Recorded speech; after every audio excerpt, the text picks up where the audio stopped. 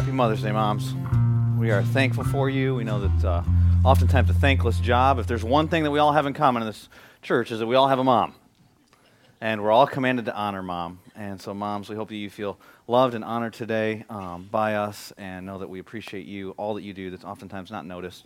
And we just want to be able to say that to you today. And then also, many of you, I know that Mother's Day is a tough day. Maybe you've lost a mom, or you've got a strained relationship with mom, or you've desired to be a mom, and God's not answered that fulfillment yet or that desire yet. And I just want to say to you, if you're here today, thanks for being so brave and courageous, knowing that we would say something about moms. And we're glad for each and every one of you that are here. And what we're going to do this morning is we're going to continue in the series we've been doing through the book of Acts. We're going to be in Acts chapter 6. Last week we were in Acts chapter 6, verses 1 through 7. This week we're going to start in verse 8. And if you're a guest with us today, I want you to know that we appreciate you being here. And we'll just ask you to fill out a little card that's in your worship program. And if you fill that out and take it up to the first-time guest kiosk, we've got a little gift for you. That's the kiosk that's on the outside of the doors as you're walking out to the parking lot before you rush off to go buy your mom lunch, hint. And want to do that, make sure you slide over to that first-time guest kiosk. And I'm going to pray for us, and we're going to jump into the scriptures this morning. Let me pray. Our Heavenly Father, I just come into your presence. I pray and lift up these moms to you. And I pray for the work that they do and the job that they perform. We know that we see some mothers and various women in Scripture have incredible impact in the lives of many people. And we know that our moms have impacted us in lots of different ways. I'm sure there are pains and difficulties from things in our relationship with moms, and I know that you can redeem that and you can heal that. And I know there are situations where mom was the greatest picture of Jesus' love that some of us have ever seen, and we thank you for that. And I pray for the moms that are currently raising children, that you give them strength and encouragement, and when things seem so difficult or like they're so insignificant, you'd show them the significance in what they're doing. And I pray for those who have grown children, that you continue to guide them and direct them in that stage of motherhood, and for each one of us in our relationships with our moms, that we'd honor mom today. And I pray, God, for your Son Jesus Christ to be glorified, lifted up through the things that we say. I pray that people would be drawn to him today. I pray for those that don't have a relationship with you today would be a day where they would step into a relationship with you. And I pray for those of us who do, that are living by faith, you'd encourage us, and those of us who are not, you'd prod us and probe us and move us. In Jesus' name I pray. Amen. I want to start with a very serious question this morning, and I'm being serious when I say that. I understand you could take that either way, wondering what I'm going to say next. But here it is. What if today was your last? Not your last day at work, not your last day at school. What if it was your last day on earth? What if you knew you only had 24 hours left to live? Would you do anything different? No one left. So I'm glad that you'd come to church. Would you continue to go on with your normal daily routine, whatever you have, yard work and lunch with mom, or whatever it is that you're going to do today? Would you do some things maybe on your bucket list? Maybe you'd call somebody. Maybe you'd reconcile a relationship. Perhaps you'd take a step of faith that you've been waiting to take someday that you'd take. What if you knew today was your last day to live? And as I was studying the passage of Scripture we're going to look at today, I was looking at the life of this man, Stephen, and it dawned on me that it's the last day of his life. It's the last 24 hours that he's going to be here on earth. And so then I got that question, what if I knew it was the last 24 hours of my life? And then I was reminded that I preached a message one time when I was in college to our college campus that I was able to speak to on Fridays. And we came together and I asked that exact question, what if today was your last day to live? What if you knew you only had 24 hours to live? And ironically, in my situation, within 24 hours of preaching that sermon, I'd be faced with the reality that we're all mortal, the reality of our mortality, just the fact that we don't know how long we have. Because within 24 hours of preaching that message, my dad went into work, and my dad had recently trusted Christ as Savior, was a very carefree kind of guy, and when he went into work that day, he collapsed in a major heart situation, was care flighted to a university hospital, and within 24 hours of preaching that message, I would be faced with the fact that none of us really know how long we have. And today I just want to ask you this question. What if today was your last day? How would you live it? And we're going to look at this guy, Stephen. He's living the last 24 hours of his life. And if you have your Bibles, we're going to be in Acts chapter 6. We're going to start in verse 8, and whether it's an app, an iPad, whatever you use to find the scriptures, if you turn there right now, we'll see it starts off with now Stephen. And Stephen's a guy that we were introduced to last week. Remember last week there was a crisis in the church. The Grecian widows weren't being fed, and so they were upset, and unity was threatened. And so then the apostles took leadership. That means taking ownership and initiative out of the care for others for the advancement of the gospel. And we saw them take leadership, and they picked Stephen. That's one of the things they did. They didn't do everything themselves. They selected a guy who could serve in his sweet spot and serve from overflowing. And we saw these qualifications of Stephen. He was full of faith, full of wisdom, full of strength, or full of the Holy Spirit, full of the Spirit. Who are the other ones? Full of power, full of grace. And he was picked as a guy that would serve these people. And then we look at him here in this passage of Scripture, and it's the last day of his life. But here's the deal with Stephen. He doesn't know it's the last day of his life. He didn't wake up that morning and God said, all right, buddy, make this one count. He's just like you and me. He's living not realizing how much time he has. But it looks like that Stephen's the kind of guy that makes every day count. Because Stephen's the kind of guy who lives his life by faith. And what we're going to see as we glimpse into the last day of his life is that's exactly what he's doing. Look at what happens in verse 8. Verses 1 through 7, we see he's selected to feed widows, but that's not all he does. It says, now Stephen, a man full of God's grace and power, did great wonders and miraculous signs among the people. All right, that sounds great. And so he's healing people. The same description we see of Jesus earlier in this book, and we see through the Gospels. But then look at verse 9. Opposition arose, however, from members of the synagogue of the freedmen, as it was called.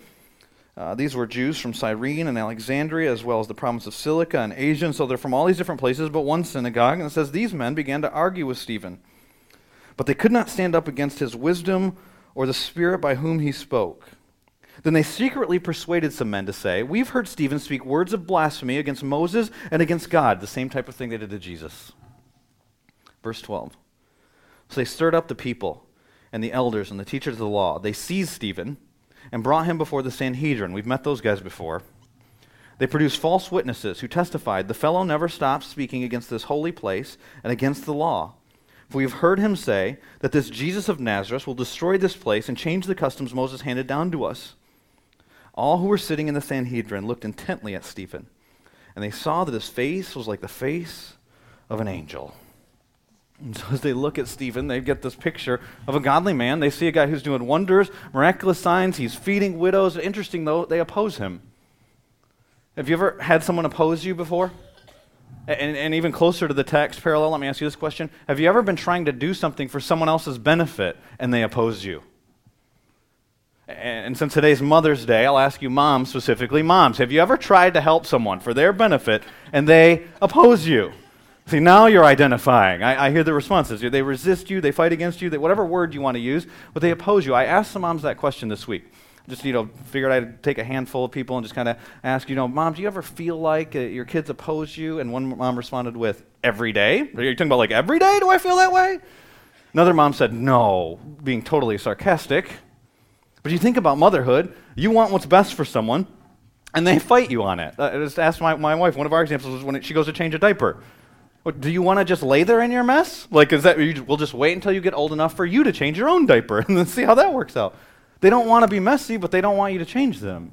And they fight you, and they resist you when you're trying to do what's best for them. Or if you've ever tried to put a little kid in a car seat, have you ever had that, and they get the stiff back syndrome? They start fighting out of the thing, and excuse me, I just want your best interest and your personal safety. Sorry so much for trying to buckle you in. You think about how you're trying to do what's best for these kids. You try to feed them a balanced diet of vegetables. They steal chocolate out of the pantry. Right? Maybe I'm just venting my own frustrations, perhaps. Some of you know what this is like. You try to give them medicine. I just want your healing. They won't take the medicine. And they get older. You say, don't ride your bike down the middle of the street. Where do they ride their bikes? You look out the window a little while later. They're riding down the middle of the street. They become teenagers. And you just want them to make good decisions. You want them to be godly kids. And they don't want to appear too churchy. And they want to be cool. And so they resist you. And it continues on. And so if you know what that's like as a mom, then let me tell you something, moms. That's one way that you're like God. Because God knows exactly what that's like. He has these children that he creates. And think about it back in the beginning. There was no opposition in the beginning. There was no fighting. There was no resisting. God created man and woman living in perfect harmony with him and with one another. There was no opposition with each other. There was no opposition with God. And we're living in perfect peace and in perfect harmony. And what happens is we choose to rebel. Humanity, the human race, chooses to rebel against God. Essentially what we say to God is, you're a liar. You say that you know the best way. I know a better way. You're holding out on me. And what we did is we declared war with God. And every person since has done the same thing as we choose sin. And we shake our fist at God and we start to be at battle with God. But you know what happens when you place your faith in Jesus Christ? You're surrendering. You're saying, God, you win. You're waving the white flag. And you bow your knee to Jesus Christ, and you say you're going to follow him. You do that by faith, and then it leads to a life of faith. But here's the bad news. When you bow your knee to Jesus, that doesn't mean that everyone else in the world does. And there are a lot of people that are out there that are at war with God. Some of them in church, some of them teach Sunday school classes. Some of them, you would never guess that. but they haven't surrendered their life to Jesus Christ, and they don't live a life by faith. And so when they see you living a life by faith, you represent God to them, and so then they will oppose you. See, when you live a life of faith, opposition is inevitable. And that's our main point today, that opposition to a life of faith is inevitable. When you decide that you're going to walk in a relationship with God where you're trusting Him with everything that you are, with everything that you have, with your talents, with your time, with your money, with your resources, your mind, your strength, your soul, all of that, then you will face opposition. See, the scriptures say in Hebrews chapter 11 and verse 6 that without faith, it's impossible to please God. It's not by being moral enough, it's not believing the right philosophies, it's not having the right mental thoughts, it's not signing some statement that says what you're going to do. It's without living by faith, it's impossible to please God. There's no other way. And so the question we have to ask ourselves as followers of Jesus Christ is, are we living by faith? Not did you make a decision one time by faith? Are you living by faith today? Not just do you believe something, but do you walk by faith? My wife and I are talking about that this week. We said we want to live on the edge of faith. What does it look like for us to trust God with everything we are, with everything we have? And do you ever ask yourself that question? What does it look like for you to take steps of faith where you're trusting God to come through, where He has to do something because you can't do it on your own talents, you can't do it in your own power, you can't manipulate circumstances. You're trusting Him. That's walking by faith. It's the very thing that Stephen's doing in this passage. We see Stephen described as a man of faith. Back in verse 5 from last week's passage, when it talks about who was selected, look at the description of Stephen. It says they chose Stephen, a man full of faith and the Holy Spirit. He's full of faith.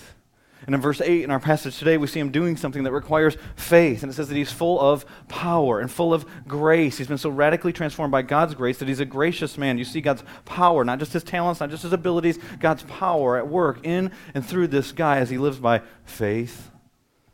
And that idea of faith and power come together, it goes back to the very mission that Jesus Christ gives them. You can read it in Luke chapter 24, verses 47 through 49, but in Acts chapter 1 and verse 8, it's stated very simply.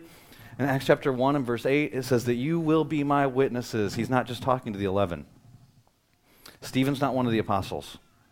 He's talking to all of his followers. It's the very thing that Stephen's doing in this passage. He says, you're going to be my witnesses, and you will receive power when the Holy Spirit comes on you. What's Stephen full of? Full of power, full of the Holy Spirit. And then what are you going to do? You'll be my witnesses in Jerusalem and Judea and Samaria and to the ends of the earth. You're going to share the gospel of faith, and that's going to require faith. Do you ever think about that? That it actually requires faith to share the gospel? Some of you, I shared with you last week that we do every year at our church, a renewable church membership. And I shared with you some stats a couple weeks ago that were really pathetic for the American church. And then I got the stats about us later. And that 80% of our members said that they had shared Jesus Christ with someone, how you could have a relationship with Jesus, the gospel of Jesus, within the last 6 months. And that's incredible. I mean, we want it to be 100%, but that's great in comparison to the American church as a whole. This week I was given another stat. 97% of our members have at least one person that they're praying for by name that will come to Jesus Christ as their Savior in the next year. 97%. That's on. Like I said, we want it to be 100%, but 97%. At some point, those other people, you're going to have to step up by faith and actually share Jesus with someone. That's hard, isn't it? Think about all the fears that can be there. You don't know what you're going to say. What if they ask a question you don't know the answer to? What if they reject you? There's fear of being rejection, fear of what they'll think of you, fear of the information, fear of all kinds of fear. Do you know what happens that overcomes that? Faith. It's trusting God that He'll give you the words. It's trusting God that He handles the results. It's trusting God that if you step out and do what He's commanded you to do, He'll take care of all that stuff. And you don't know what it's going to look like. You don't know what's going to happen. That's what Stephen's doing in our passage today. In verse 8, it says, now Stephen, a man full of God's grace and full of power, he did great wonders and miraculous signs among the people. We've seen that description one time before of someone in the book of Acts. It's when Peter was preaching the day of Pentecost, and he's talking about Jesus Christ that they crucified. They did the same type of thing that they did to Stephen here, where they falsely accused him because they couldn't defeat him in just an argument. And so they come up with they stir up the people, get them before the Sanhedrin, same group of people. And look at how he's described in Acts chapter 2 and verse 22. Peter says this, men of Israel, listen to this. Jesus of Nazareth was a man accredited by God to you by miracles, wonders, and signs which God did among you through him, as you yourselves know. No one denies what's happening here in this situation, even when they bring false accusations. No one ever denied that Jesus Christ did miracles. No one ever denies here that Stephen does these miracles, these signs, these wonders. And so think about this guy Stephen that we have. Verses 1 through 7, we learn that he's a guy who feeds widows. And then here we see that he does signs and wonders similar to that of Jesus Christ. We aren't given the details of every healing that happens here. We aren't given the details of every sign that takes place, what his teaching was like exactly. But because it's so parallel with Jesus, we imagine he probably healed blind eyes. He probably helped people walk that weren't able to walk. Probably helped people hear that previously were unable to hear. And then look at verse 9, the first two words. It's very interesting. Opposition arose. Who gets mad at that? I mean, what did someone say to this guy? You're feeding widows. Stop, that's my mom. Don't feed her. It's Mother's Day. I'm supposed to buy her lunch, How do you get mad at this guy? Who gets mad at someone for feeding widows? Who gets mad at somebody for healing blind eyes? I couldn't see, now I can see, and I don't like what I see. Why'd you heal me? They're upset. He's benefiting them. Do you know why they're upset with him? It's not because of anything he's doing. It's not because he's healing people. It's not because he's feeding people. It's not because people are able to walk that weren't able to walk. It's because of what he represents. He's a man who's full of grace, full of power, full of faith, full of the Spirit. It's because he represents God to them. And do you realize when you walk by faith what you represent to people? God, who they're at war with. And so opposition arose because opposition is inevitable. And you, by nature of the way you live your life, when you live by faith, and this isn't the goal, this isn't what you set out to do, okay? This is what happens. Because you set out to live by faith and you're going to walk with God, the very nature of the life you live causes conflict with people who don't live that kind of life. And you might not realize it sometimes, but your very pursuit of holiness isn't so you can make other people feel bad about their sin, but your very desire to be like Jesus, to pursue holiness, is convicting to those who are in their sin and are okay with their sin. And so it might just be that they don't want to be around you. That might be the simple opposition that you face. It might be abrasive. It might be offensive. It might be aggressive. But your holiness is an affront to them. Your radical generosity is a confrontation to the materialistic culture that we live in. The fact that you want to walk by faith and trust Jesus Christ to be Lord of your life, do you realize how counter that is to everything else? And I'm talking about people you'll find in churches where they are the center of their lives. They determine, they are their ultimate authority. I know the scripture says this, but that's what they'll say. They're their authority. I know that God, this might not be what God wants, but I'm going to do this. They determine the steps. They're their own God. And so when you live by faith, you naturally are living in confrontation with those people. But here's a false idea sometimes we get when we live by faith, that there would be no opposition, that everything would go smoothly. That this was just a unique situation for Stephen here, that he lives by faith and then people oppose him. But oftentimes the idea behind that is this, that as long as we do what you want us to do, God, everything should go, and we would say good or well, everything should go that way. And what we mean by that is everything should be easy, smooth, comfortable. That's how we define the term good. The idea of that is this, as long as I obey you, then you should, and we fill in the blank with our plan, with our ideas, with our thoughts of what should happen in the situation. And you've seen it before. So you have somebody that's walking by faith, serving God. They might love Jesus, and then something bad happens, and then the response oftentimes is this. Why is it I'm doing what you want me to do, and then you do this?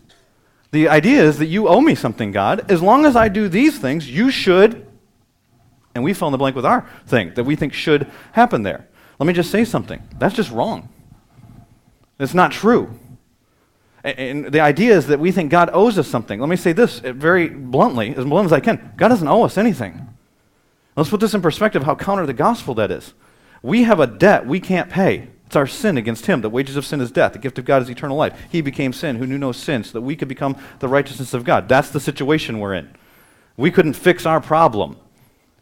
But God sent his son, Jesus Christ, from heaven to earth to die on the cross for your sins, for my sins, to pay your debt, to pay my debt. He died as a ransom for many. He's already given us far beyond anything he could ever possibly owe us. We're living on grace. So our service, after we place our faith in Jesus, doesn't indebt him to us because of what we do. We're living on grace. And if you think that living a life of faith means everything will be easy, that's just not true. Paul tells one of his disciples, Timothy, he's speaking into his life, and he's going to pastor a bunch of people, Timothy is. In 2 Timothy chapter 3 and verse 12, he says this, in fact, everyone, not just you, Timothy, everyone who wants to live a godly life, he's preparing them for ministry in Christ Jesus, will be persecuted. This isn't a situation just for Stephen here in this situation. Look at Scripture. All throughout Scripture, you see, look at Hebrews chapter 11. If you just want to look at and grab some guys, maybe you don't know the whole Bible, but you want to grab some stories, Hebrews chapter 11, read that and see how many of those people faced opposition. Or you can survey the Old Testament to the New Testament, how many people that lived by faith faced opposition. Moses is the example of leadership, right? And here's Moses. Does he face opposition? He stands before Pharaoh and says, let my people go. And Pharaoh says, okay. Nope. And you read the whole story, and you know what happens? It gets ugly. It gets bloody.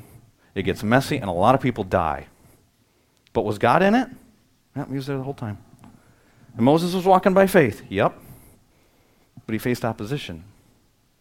Look at other people. You go to Joseph. Joseph's a guy in the book of Genesis, and you see what happens in his life. And if you just read the beginning, you know, he's his dad's favorite son, and you read the end of the story, and he's second in command, and in this place where there's a great famine, and they're the ones that have all the food, and it seems great, right? But in the middle of that, what happens is he chooses to live by faith. When his boss's wife is trying to seduce him, he says, no, that's not mine. I'm not going to take that. I know how God wants us to work out. He runs. He does what's right. He lives by faith. It wasn't a step of faith. It was a sprint of faith. And he sprints out of the room. What happens? He gets falsely accused, thrown in jail. So he lives by faith, and that's what happens? Yeah, God was working a plan behind the scenes. He couldn't see in every circumstance what God was doing. But he walks by faith, and he trusts. Look at Daniel. Daniel lives by faith. He gets thrown in a lion's den. Shadrach, Meshach, and Abednego, they end up in a fiery furnace. You look at the book of Hebrews. If you read that Hebrews chapter 11 passage, do you know how it ends? Verse 36 says this. Some face jeers. These are all about people who live by faith. Some face jeers and flogging. We've talked about flogging the last couple of weeks. While still others were chained and put in prison. Jeremiah would be an example, one of God's greatest prophets. They were stoned. They were sawed in two. They were put to death by the sword. They went about in sheepskins and goatskins. That wasn't designer clothing then, in case you're wondering. Destitute, persecuted, and mistreated. That's how they were treated. Verse 38, the world was not worthy of them. They wandered in deserts and mountains and in caves and holes in the ground. These were all commended for their faith. As we live by faith, opposition is inevitable. You will face opposition. So the question is, will you live by faith? Well, who would want to do that? Who wants opposition? Well, some of us, we value comfort more than we value faith. We value safety more than we value faith. We value what other people think of us more than we value faith. But without faith, it is impossible to please God. There is no other life like the life of faith. It's the very life that you're being called to. And the one that you follow, Jesus Christ, they murdered him. And we get this idea that if we follow him, everything's going to go smooth, everything's going to be easy, everything's going to be comfortable. You know what Jesus says? They hated me, they'll hate you.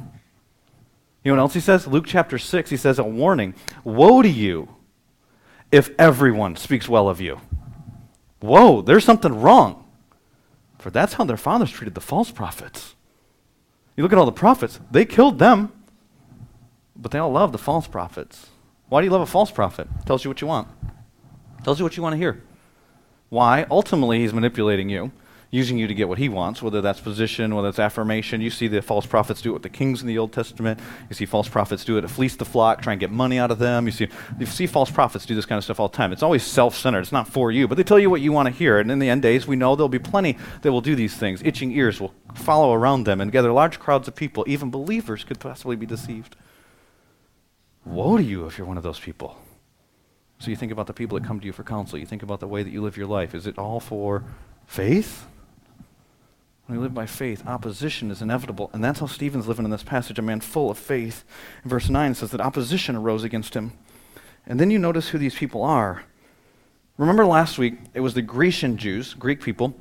They're having a problem. And so in order to pick people that were serving in their sweet spot, the apostles pick 7 Greek men. Stephen's one of the Greek men. Now look at who these synagogues are. They're of the freedmen. These are people that were in captivity, have been set free.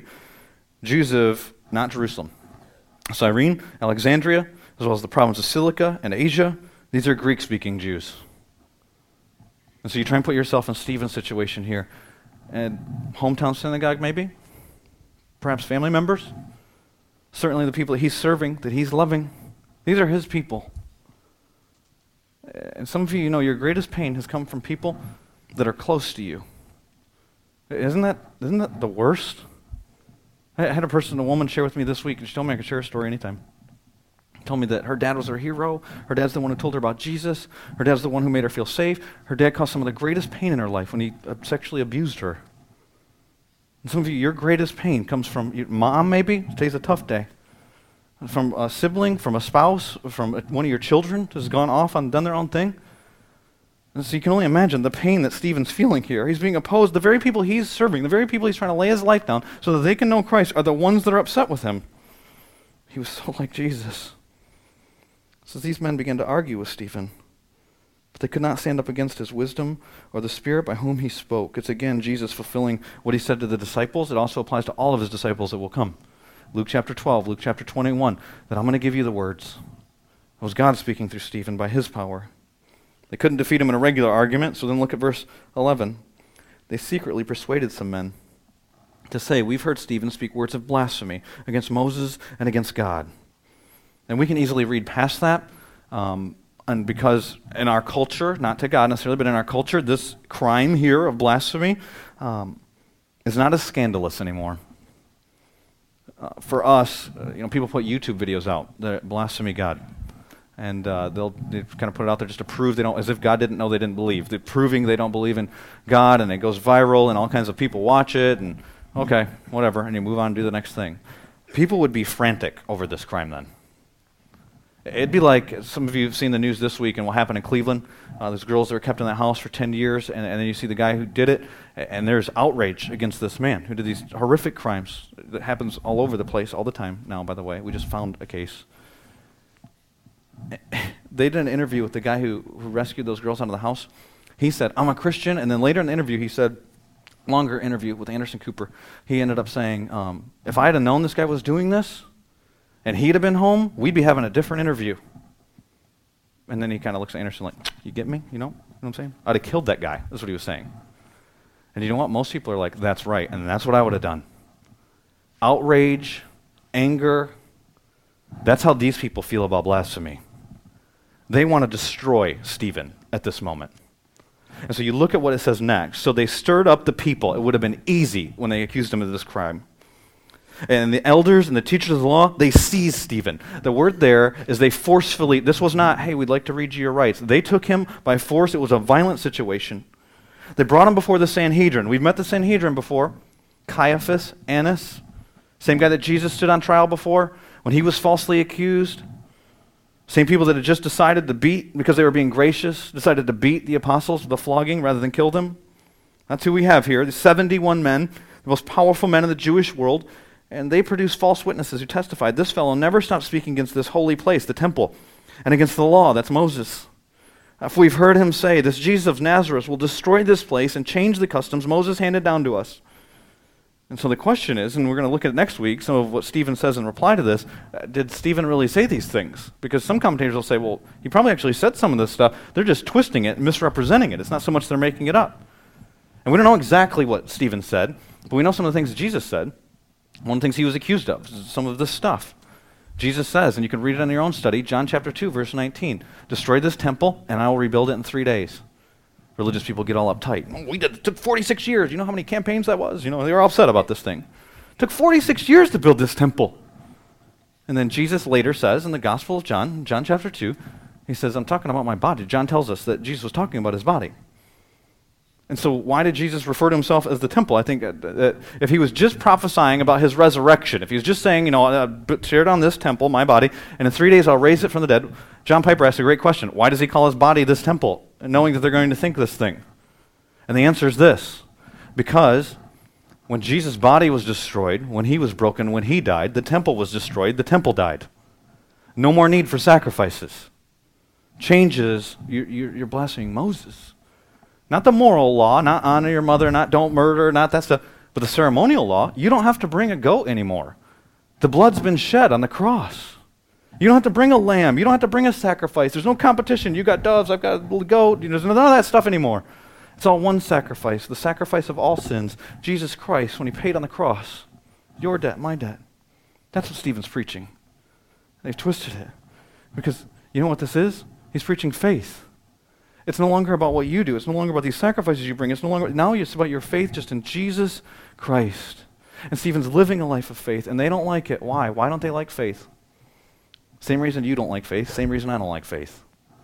Because it challenges the status quo. What most of us want to do, and we're moral people, and we're nice people, and we're church-going people, and we honor the loved ones, and we don't murder anybody, and we don't steal, and we don't blaspheme God, we don't do these things, and so we think we're good, but we don't want to live by faith. Because faith challenges the status quo. Always has, always will. Go through that Hebrews 11 passage. Start looking at all those people. Look at guys like Noah. You want to live according to your plan and your wisdom? Build a boat. It's not raining. Build a boat. All right, I'm going to trust. I'm going to walk by faith. You go to Abraham. Abraham, I want you to move, pick up your family, and go to another place. Okay, where? I'll tell you when you get there. It doesn't work according to my plan, according to my wisdom. I'm going to make you a father of nations, but I'm old, and my wife's old, and we can't have kids. Trust me. And he has a child. Give me your child. That doesn't work according to my plan, and you said a whole nation. Do you know what it says about Abraham in Hebrews chapter 11? There had never been a resurrection before. It says that Abraham believed that if God needed to, he'd raise his son from the dead. He just thought, I'm going to obey. I'm going to trust. It's faith.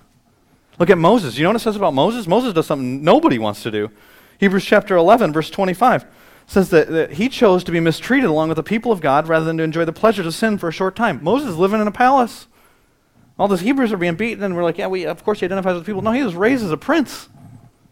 He's got the education, he's got the resources, and he chooses instead to obey God and to forsake those things. Who does that? That doesn't make sense if we're going to live according to our wisdom, according to our plan. But see, oftentimes it's because of that, because we're so reliant. Now we're moral, we vote right, whatever that means, and we do the nice things, and we're kind to our neighbors, and all those kinds of things, but faith? Live by faith? What in your life requires faith? And so oftentimes we wouldn't do something by faith because we think of all the reasons why we can't. We don't have the resources, we don't have the time, we don't have the money. If you knew what I did in the past, or what about I'm not that kind of person, and I could never. I read a great quote by Hudson Taylor I want to challenge you with this week. Hudson Taylor says this: many Christians estimate difficulty in light of their own resources, and thus attempt very little and always fail. What do you attempt for God? So all giants, he's talking about giants of the faith. All giants have been weak men and women who did great things for God because they reckoned on his power and his presence to be with them. What do we see with Stephen? He's a man who's full of power, God's power. All those guys I mentioned to you from Hebrews chapter 11, you can read the Bible on your own if you think I'm making this stuff up. Look at their lives when they're walking by faith, and look at their lives when they do things in their own wisdom according to their own plan. Noah, by faith, is a righteous man. See, when he lives on his own, he is a naked drunk. Read the story if you think I'm making it up. Moses leads a nation, right? Moses can't speak publicly. Moses is a murderer. Moses is living his life running in fear when God calls him. And then he stands up to the most powerful man in the world, Pharaoh, by faith. You look at Abraham. Abraham is a liar, an adulterer, an idol worshiper, but he becomes the father of a nation, the father of our faith, the father of many nations, by faith. It's by faith when it's God's power on God's resources. And that's what Stephen does. And let me tell you something. God wants you to live that way because without faith, it's impossible to please God. What if God was calling you to take a step of faith today? Would you do it? I had a conversation, just a brief conversation with a young man at our church a couple weeks ago. Preached a message, and we're just between services, real quick talk. And he was kind of shaken, and he felt like there was more, something that he was supposed to do. He didn't know what it was, and we started to talk about these things, and he said, I don't know if I'm supposed to, my wife and I are just supposed to move and go on the mission field, and then I just let him talk, and he's talking. I said, but I'm around all these non-believers here, and maybe God has me here, and I don't know what I'm supposed to do. And he says, and I want those people to come to Christ, and I desire to share Jesus with them. And then he said this statement to me, this is the one that struck me, and he said, someday. He said, and Scott, it's always someday. It's never today. Why isn't it ever today? God wants you to take a step of faith today. He wants you to live by faith, not just someday, today. What if you didn't know this was your last day? Would you live the same way today that you're currently living? Or would you take that step of faith? Would you trust Christ as your Savior, for those of you who've been resisting?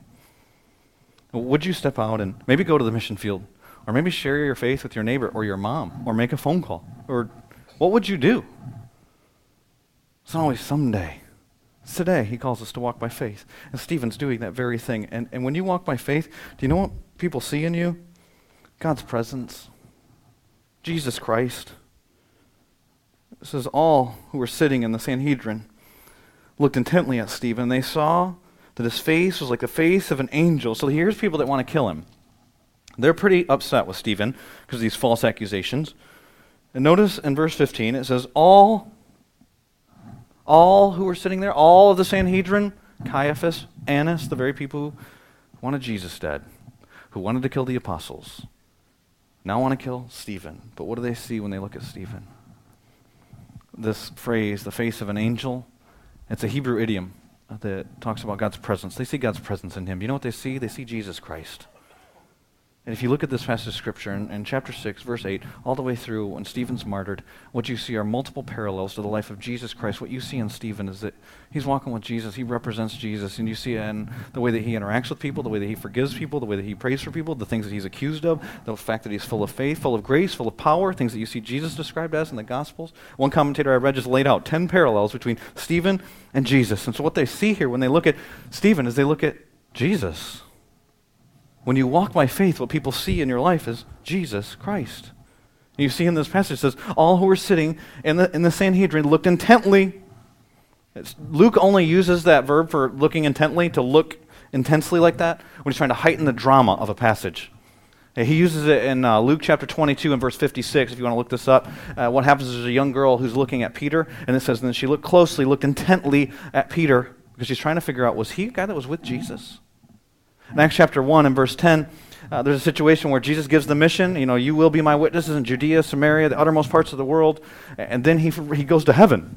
You ever seen anything like that? Nope. Okay, neither had they. And so then they're looking intently, Acts 1 verse 10, they're looking intently into the clouds. Here you have the most powerful men in the world. They're looking intently at Stephen. They're drawn in by what they see. And what they see is God's presence in his life. And what do people see when they look at you? What do people see when they look at me? Do you know? I saw a commercial recently, went viral. Maybe some of you have seen it. It was Dove soap put out a commercial. It's on all over YouTube right now, and people are putting it on Facebook and different places. And what happens is that Dove hired a forensic artist. And if you don't know what a forensic artist is, he worked for the FBI. They're the people, if you watch like crime movies and stuff, that come in and do a sketch of the criminal, even though they've never seen him. You give a description, and he draws the person. Well, they hired a guy that was a forensic artist, and they put him in this big loft. And they put him in, there's all kinds of windows, and I don't know if it's an apartment or a warehouse or what it was, this huge room. And he's with his back facing the door, and then they brought these women in, and they had these women sit on the other side of a curtain. So they didn't see him, he didn't see them, and then he would ask them simple questions. Like, tell me about your hair. And she'd start to describe her hair, and they showed him, he'd start drawing. Say, what kind of eyes do you have? They'd describe the woman to describe her eyes, and tell me about your chin. My mom always told me I had a big jaw, so he'd start to draw the picture that she would describe, and tell me about your smile. I've got these wrinkles, and they'd say these different things. I've got a lot of freckles. My forehead's large. My face is kind of round and fat. And these women would all describe themselves. They brought in several different women, 3 or 4 different women. And then when they were done, he said at the end of every interview, he said the same thing. Thank you very much. She would leave. He wouldn't look at her. She wouldn't see him. And then he brought in a second group of people, and the second group of people had met those women earlier that day. And they would sit on the other side of the curtain, and he would start to ask them questions. Now, you met Chloe earlier today. Oh, yeah, I remember meeting Chloe. Tell me about her hair. And he'd start to draw her hair. And what kind of eyes? Her eyes, they lit up when she would talk, when she would speak. What's her chin? She had a very thin chin. It was a beautiful chin. And they would describe the woman. It sounded very different than what the women said, though. The last part of the video, the forensic artist brings these women in, and he's got 2 pictures. And he tells them, this is the one you described. This is the one that they described. What do you think? To a person, every one of them, the picture the other person described was far more beautiful than the one that they described of themselves. And the Dove commercial ends and says, you're more beautiful than you think, and that's kind of the message they give. There are a lot of lessons to be learned from that commercial. One of them is this: we're not very good at knowing how other people perceive us. And so I want to just ask you, when people look at you, what do they see? Do you know when God looks at you, what he sees? If, and this isn't everybody, but if you've placed your faith in Jesus Christ, do you know that when he looks at you, he sees perfection? Like when he looks at you, he doesn't see your sin. He sees the righteousness of his Son, Jesus Christ. And so when he looks at you, he doesn't see that awful memory that you have, that thing that you did. He sees the miracles, the healings, the compassion, the love of Jesus Christ. And so when he looks at you, he doesn't see your greatest failure. He sees the victory of Jesus. When he looks at you, he doesn't see condemnation. It's a celebration. That's my child. That's my son. That's my daughter. That's what God looks at and sees in you. You say, all right, well, that's what God sees, but the other people, they see like reality. They see the real thing. If you walk by faith, what they should see is not a perfect picture. We've all got issues and things, and that's one of the things in our weaknesses Christ has made known. That when they look at us, they should see Jesus Christ, the same thing. And how does that happen? Well, we talked about last week. How does Stephen wasn't picked because of his talent, because of his potential. He was picked because he was a guy who was serving out of overflowing, full of the Spirit, full of power, full of faith, full of grace, full of wisdom. How does that happen? It happens in private before it's ever displayed in public. It's from being with God. What is seen here is the presence of God in the life of Stephen. And ironically, there's another place where we see the presence of God reflecting off of someone. It's Moses, the very guy he's being accused of being against. Isn't that interesting? That you go to the Old Testament and you read in Exodus chapter 34, there's a situation where Moses has been up on the mountain with God. And notice this observation of verse 29. When Moses came down from the Mount Sinai with 2 tablets of the testimony in his hands, he was not aware. Isn't that interesting? He was not aware that his face was radiant because he had spoken with the Lord. And what was reflecting off of him was the very glory of God. You could tell God's presence in his life because he had been in God's presence. The situation that had taken place, he had been up on the mountain for 40 days, 40 nights, had not eaten, had not drank anything. God was his provision. God was his sustenance. That's where he was finding his satisfaction, was in the presence of God. Fuller context is this, that what happened is he'd gone up on the mountain and the golden calf situation took place. These were dark days for the people. And God was upset, and Moses was upset, and God had poured out his wrath on the people, and Moses was ticked off. And sometimes God's glory shines the brightest in the midst of darkness, doesn't it? And then what happens is that Moses goes back up on the mountain, and God says to him, go into the promised land, I'm not going with you. And Moses says, I don't want to go, and neither do these people. If you don't go, we're not going. God says, okay, I'll go. And Moses gets bold. And Moses says, then show me your glory. And Moses has seen God's glory. Saw it at the burning bush, saw it at the 10 Commandments, the original, first time. He says, show me your glory again, God. And God says, you can't handle that. It'll destroy you. But I'll give you a glimpse. God's so gracious. You ever seen his glory? We can't handle all of it. God ever give you a glimpse of his glory? You're studying the scriptures. We talked about last week. And he just reveals who he is to you. Maybe that he's slow to anger, abounding in love. So gracious and merciful. Maybe that he's holy and different. And it calls you to him to be more like him. That he's radically generous in giving his son to us. And that he serves, that he loves, that he cares. And it just overwhelms you. That's a glimpse of his glory. See David's in dark days. He's fleeing in the desert in Psalm 63. He says, I've beheld you in the sanctuary. I've seen your glory. He remembers it in those times. Maybe you've been in prayer and you're just sitting there and you're asking God to speak and he starts to reveal himself to you. You're given a glimpse of your glory, of his glory. Or you step out by faith and you start to work and you do something for the Lord and somebody comes to Christ. That's a glimpse of his glory. Or you see somebody, reconciled, or you see somebody step out of an addiction, or you see somebody decide they're going to take a step of obedience when they were going to live according to their plan and according to their wisdom. And that's a glimpse of God's glory. And he gives Moses a glimpse of his glory, and then he stays up on the mountain with him for 40 days, and he comes down, and you could see God's presence on him, and that's what we have here with Stephen. You could see God's presence. They saw the face of an angel in the midst of darkness, in the midst of difficulty. He's about to be killed. These people are saying false accusations against him. They want him to die. And he lives by faith. And what people see when they look at him then is Jesus Christ. What about you? What about me? And I asked you at the beginning, what if today was your last? I told you a little bit of the story with my dad. My dad, I got care flighted to that hospital, terrible situation. He didn't die that day, though. In fact, he lived for a little bit over a year after that, and then he did eventually die. And that next year, some great memories happened, some wonderful things. There were some struggles. And I don't know. The reality is I don't know how long I have to live. I don't know how long you have to live. I know that there will be opposition if you live by faith. But I know there's no better way to live than to live by faith. Without faith, it's impossible to please God. Live by faith is the very way you were designed to live. Back in the garden, the reason why they stepped out and rebelled against God is because they decided to trust themselves, to trust the lie, rather than trust God, to live by faith. He wants to bring us back to where it was in the garden, perfect peace and perfect harmony with Him, with others, and that happens by faith. And so will you live today like it's your last? Let's pray. Father, we come before you, grateful that you're gracious, grateful that you give us an opportunity, that even though we choose sin, that you give us then your Son, redemption, reconciliation, an opportunity to be made right with you, to have peace with you. And I pray if there's any here today that need to have peace with you today, that they place their faith in your Son, Jesus. And you can do that by acknowledging your sin. You know it's true. He knows it's true. Acknowledge your sin before God. And tell him you give up. You surrender. And you trust his Son, Jesus, to be your Savior.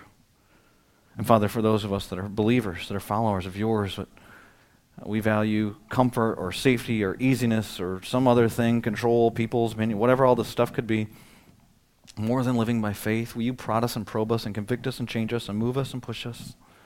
For those who are living by faith and that are facing opposition, will you encourage? Will you bless? Will you strengthen? And Father God, we just thank you that you meet with us. We love you, and we ask you to be in this place, to be with us the rest of this day in a sense where we sense your presence and other people sense your presence in us. In Jesus' name I pray. Amen.